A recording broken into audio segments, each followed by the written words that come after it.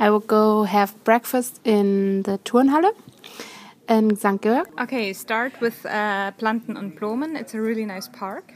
Then go and catch a ferry and see a beautiful skyline of Hamburg. Then visit St. Georg and walk up and down the Lange Reihe. In the summer, I would go to the Wohlers Park in Altona. It's a really, really nice park. I would go shopping at the Marktstraße.